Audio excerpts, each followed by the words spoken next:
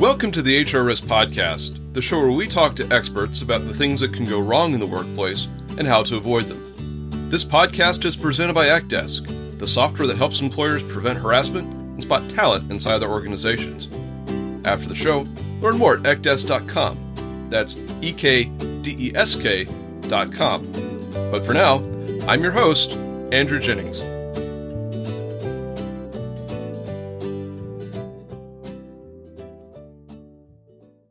Our topic today is best practices for compliance hotlines.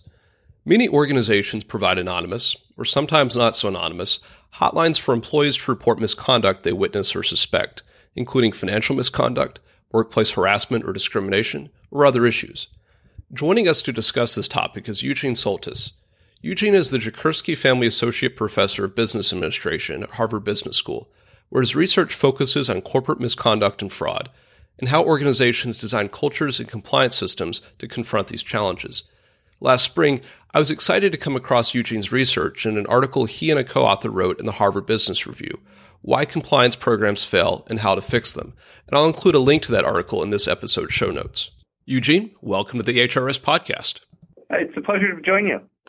You've spent part of your academic career studying hotlines, including working directly with some big companies and some corporate attorneys to understand the role that hotlines play in reducing risk and meeting compliance obligations. Could you give us an overview of the research you do? Why do hotlines matter, particularly in the HR and workplace issue sort of space?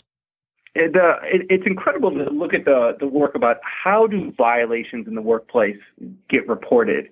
And the overwhelming evidence is that tips and hotlines are the most valuable source. One of my colleagues at the University of Chicago, Luigi Zingales, and some of his co-authors actually did a paper where they looked at how do violations get reported. And they find that actually it's through employees, more so than auditors, analysts, the media, are the people that are most frequently to report misconduct, and actually that's the source that gets detected. And similar work by the Association of Certified Fraud Examiners finds that I believe it's 40% of all cases of misconduct are detected through tips. So it's not only this is how they're detected, but it actually shortens the length of the misconduct. So having a avenue in which employees can report things that they observe that not only are potential legal violations, but things that are undermining the culture of the workplace is just absolutely paramount. And that's just over and over again in the research literature. There's maybe a little bit of an element that folks who are on the ground, knowledge is dispersed within an organization, and the people who live the knowledge on a day-to-day basis are folks who work there. And so it makes sense that they would be the richest source for those types of tips and that sort of information, even more so than maybe outside folks like auditors be able to pick up. Let's say that I'm a general counsel, or I'm a compliance, or I'm an HR officer or executive, and I come to you and I say, we've never had a hotline, but we're starting one. We want to get one set up, and we want to do it the right way. What would you say to this person in terms of these are the best practices, these are the objectives that a hotline really needs to be achieving, and here are the elements you need in order to achieve those objectives? So I think the first question to ask is, what are you setting this hotline for? I mean, I think naturally one of the first things that people think about is liability and the natural benefits that come with that. And, there's a number of large hotline carriers that can provide 24/7 variety of different languages to address what I think of are a lot of the liability concerns associated with not having a hotline. But I think the next question, once you get past that initial set, which is kind of what any hotline provider would basically provide, is what are you seeking to achieve with this within your firm's culture, and how will this support what you want to achieve from a conversation of people being able and willing to speak up? Because I think one of the challenges that arise is you can set up a hotline, and so you're going to get some information, but do you have the support and resources to actually then do the investigations? Do you actually have the ability that if someone actually comes in and gives something anonymous through a hotline, that you're actually going to be able to get to the bottom of that? And that's not a trivial matter. Even the largest, most sophisticated firms in the world really struggle with that. And the challenge that leads to is an employee brings you a complaint, does so anonymously, provides imperfect information, and then doesn't follow up later, even if you give them a path to follow up. Later on, they're going to blame you, that is the organization, for not being able to resolve this, for not addressing the manager who's harassing or discriminating someone. And so I think it's not just the putting up the hotline. That's really, I think, in some ways, the easy part. The hard part is then how do you create the system and environment around a hotline to actually support that environment, to have a setting in which employees feel what they're placing in the hotline is actually being valued. And I should note that if there's any listeners that are listening that are actually in the process of just setting up their first hotline, I would welcome them to actually drop me an email, because this is an area that me and some of my colleagues are actually doing some work on. We'd love to know how people are actually thinking about this, and love to discuss more. I think that's a great invitation for the listeners. And maybe as part of that, could you give us a little bit more flavor about your background as an academic researcher and kind of what you've been doing in the hotline space and how you've been delving into the detailed parts of that area? Of course. So over the last decade, most of my research at Harvard Business School and increasingly my teaching is focused on misconduct that arises within organizations, and then how to develop both cultures and processes and systems to help mitigate that. And as part of that, how we mitigate misconduct, we can think of codes of conduct, we can think of monitoring programs, we can think of analytics. There's a whole host of different ways to really attack those challenges. Hotlines is one of the central ways of doing that. Much of my work originally focused on, I would say, the psychology and organizational processes associated with misconduct. Frankly, why reasonable, often smart, well-intentioned managers end up engaging in conduct that's not only adverse to their organizations, but also adverse to themselves. Mm-hmm. Why does that happen? What are the social norms that actually give rise to that? How do managers actually influence that for the better or worse within their organizations?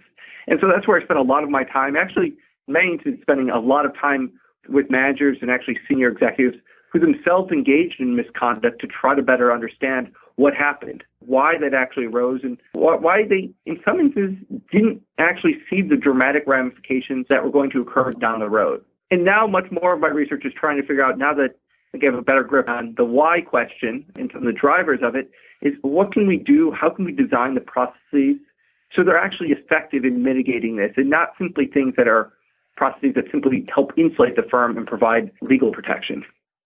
So you've probably identified a lot of best practices in that research, at least for compliance hotlines. And I expect that you've probably seen some examples of not so best practices. Are there not best practices that you would point out that companies should avoid that you've encountered? Yeah, so I have definitely seen a couple. I'll give two examples, but there's a whole host. One is just simply not actually having one hotline, of actually having 3 or 4 or 7 different ways. I'll actually give the example of my own university, which really has done just tremendous work of trying to give students who, whether we're talking about pressure, might feel abused in some way, that themselves are victims, to speak out. And it's so historically always in the bathrooms, and this happened since I was a college student, even when I joined the faculty, there was always posting of 8 different numbers one could call, different resources. And on one hand, that was great. I mean, there's just so many resources, and that's, I think, in the best of way, the university trying to help people. But the problem is I always look at that is that someone's looking and just needs help and wants to report something. Where do I even start? So I can say I was thrilled when I actually saw at the beginning of our academic year our new posting where there's a centralized number. This is where you start when you have an issue or concern. And then that number will actually help to find the appropriate resource, whether it's helping you, whether it's needing to report something serious that happened. So in some ways, trying to be too supportive and providing too many resources can actually compromise the information that one gets. And it actually makes it just more difficult for an organization to actually even collect everything that's going on. The second I will mention, and this is the one that is really probably frustrated me more than others, in recent research I've done, where we've actually tested and looked at hotlines for large organizations. In so many organizations that actually say they have an anonymous hotline, to be honest, don't. And I've seen this in a couple dramatic ways. So in a recent paper I wrote in which we were actually looking and actually calling hotlines to examine them, 2 examples, both large respected firms. One firm, they had an email hotline, so very convenient. People could send something from their smartphone. We actually sent a question, effectively an allegation that we wanted an answer to. And we got an immediate email response back saying, we care a lot about these potential violations. We really want to help you through this. But actually, we only accept emails from the employee email accounts. Can you please resend this from your employee email account? We actually sent this up. That kind of gives the show away right there. Yeah, I mean, we sent this from an anonymized Gmail account deliberately because this hotline was actually designed after Sarbanes-Oxley, which actually requires an anonymous hotline, at least for accounting and auditing matters, although most firms use the same hotline for their auditing, accounting matters under SOX that they would also use for HR reasons. To be honest, this was not only undermining it, but this was in direct opposition to having an anonymous hotline. And we found many examples of that, variants of people asking when you get off of the phone that we need you to provide more information to be able to really get to the bottom of this. I think there's other ways to go about this. You don't need the person's name to actually get the information you need. You need the actual underlying information. So if people are being vague and not telling you where something happened and they're being an anonymous person, you're right. You're not going to be able to substantiate or get to the bottom of it. But someone can still be anonymous, but you can still get the kind of information you need to do an effective investigation. And that's where I think we need to be a little bit smart about how we actually design those hotlines, what information we ask from people that are calling them, and then how we ultimately resolve the matter at the end. I think that's a really good point. From a practical standpoint, it sounds like not a good idea to have an HR hotline and an accounting audit hotline and maybe an ethics hotline or other hotlines. And also anonymity shouldn't just be a word that's thrown around. To have a system that is clearly not anonymous kind of breeds a little bit of cynicism potentially and could reduce the candidates of the willingness of somebody to come forward with information that they think the company ought to have. In your article in the Harvard Business Review, you address the disconnect in compliance programs between having a program for just check the box purposes versus one that's really intended and really designed to reduce risk and increase compliance. Could you explore that disconnect a little bit as it relates to hotlines and HR issues? One of, I think, the real challenges that arises in, I'll say, misconduct-related issues within our organizations is we so often see these different risks as actually being quite siloed. So the HR risks fall under the HR, so harassment, discrimination, and then there's a set of legal compliance risks that fall under compliance or the general counsel. And these things are separate. And what I can say, some of the recent research we've been doing, is that these things are absolutely interrelated. In fact, we actually find some still quite preliminary evidence suggesting that unsubstantiated HR issues are actually leading indicators of later financial compliance violations. Effectively, someone actually is being harassed by their boss. They report this to the organization. The organization doesn't do anything because perhaps the harassment's not actually illegal harassment, and so it's not substantiated. Nothing happens to that manager. And then what do we see 6 months, 9 months down the road? We see that employee, in some sense, I think, frustrated with the organization, not taking a response, showing up late, being sloppy, taking resources from the organization. So effectively committing a whole different kind of violation that is not only bad to the organization, but also to themselves. And so I think we need to think about how these things are actually interrelated. You know, one of the challenges with, I think, HR investigations is there's a host of, I think, liability reasons why you can't necessarily get back to employees about the actual outcome of an allegation, as it was, whether it's substantiated or not. But what a number of firms are doing, and I think really innovative, is not getting back to people about necessarily we fired that person or we didn't, but actually coming back at the end of an investigation and asking people how they felt they were treated during the process. So issues that are not under litigation, going back to people that were both accusers, but also people that were potential victims, people that were alleged to have engaged in violations, going around and actually figuring out, do you feel that you were treated fairly in this process? Do you feel that your concerns were adequately heard? They might not agree with the outcome. In fact, they might deeply disagree with the outcome to the extent that they have visibility around that. And that's something that can't be changed. But what one can do is to make sure that people feel respected throughout that process. And I think that's ultimately what people really need from their organization. And so that's another kind of innovative way to start thinking about this kind of whole ecosystem. I think that's such a good point regarding just how people are treated in the process. So often I think employment charges that are filed with an employment commission or litigation that's filed may not be driven entirely by the underlying conduct. It may be driven by just dissatisfaction with the process that happened internally, or a feeling that the process was roughshod or didn't really take into account or take seriously the allegations or complaints that were made. And that can definitely create some righteous and understandably some righteous indignation on the part of employees who bring issues forward. For HR leaders who are thinking about hotline efficacy, what are some metrics that matter in terms of whether issues are actually getting reported in a hotline. It's one thing to set up a hotline and announce that it's available. It's another thing to actually get those issues be reported and have some confidence that it's fairly comprehensive or it's getting a good amount of the issues that exist. How can those metrics be collected and analyzed? And does it take having a PhD in economics or statistics to be able to assess whether you've got an effective hotline or not? Luckily not, but I like to think there's some extra tricks one can do if you went to excessive amount of school like I did. But let me give one easy idea, and that's surveying and some very basic survey questions that can be asked. It's fascinating. If you ask people within most organizations, if you see a violation, will you report it? Most solid organizations that are pretty well functioning are going to see 90+%, 95% of people saying, yes, of course. If I see a violation, I'll report it naturally.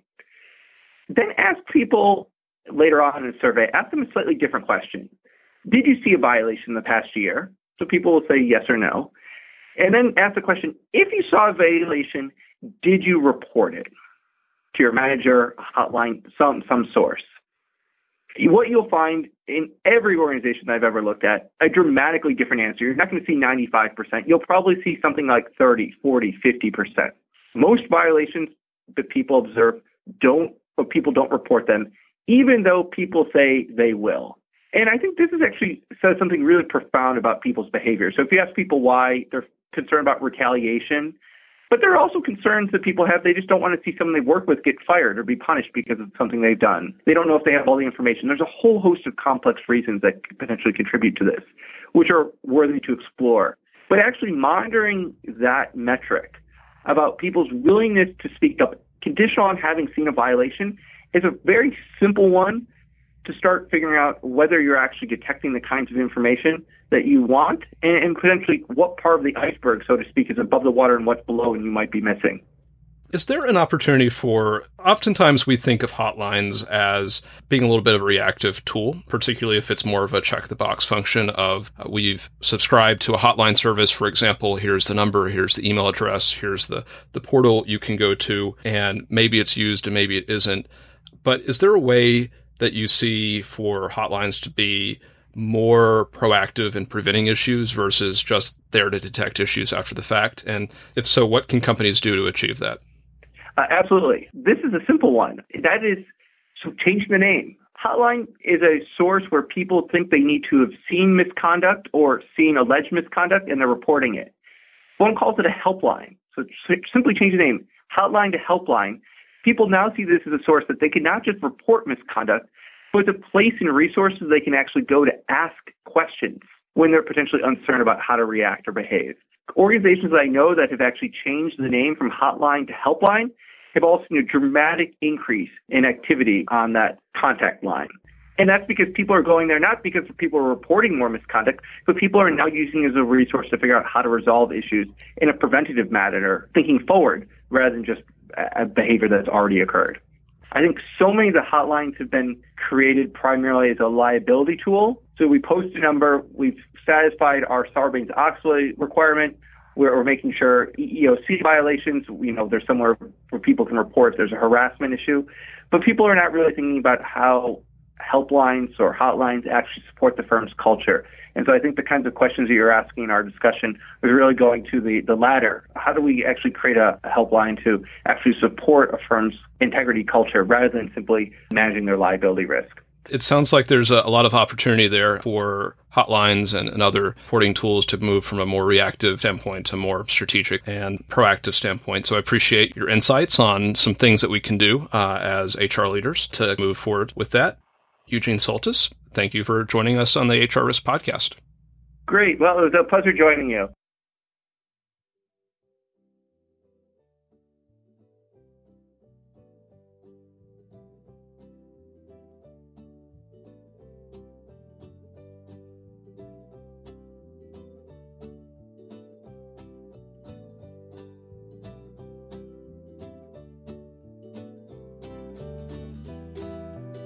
Thank you for joining us on another episode of the HR Risk Podcast.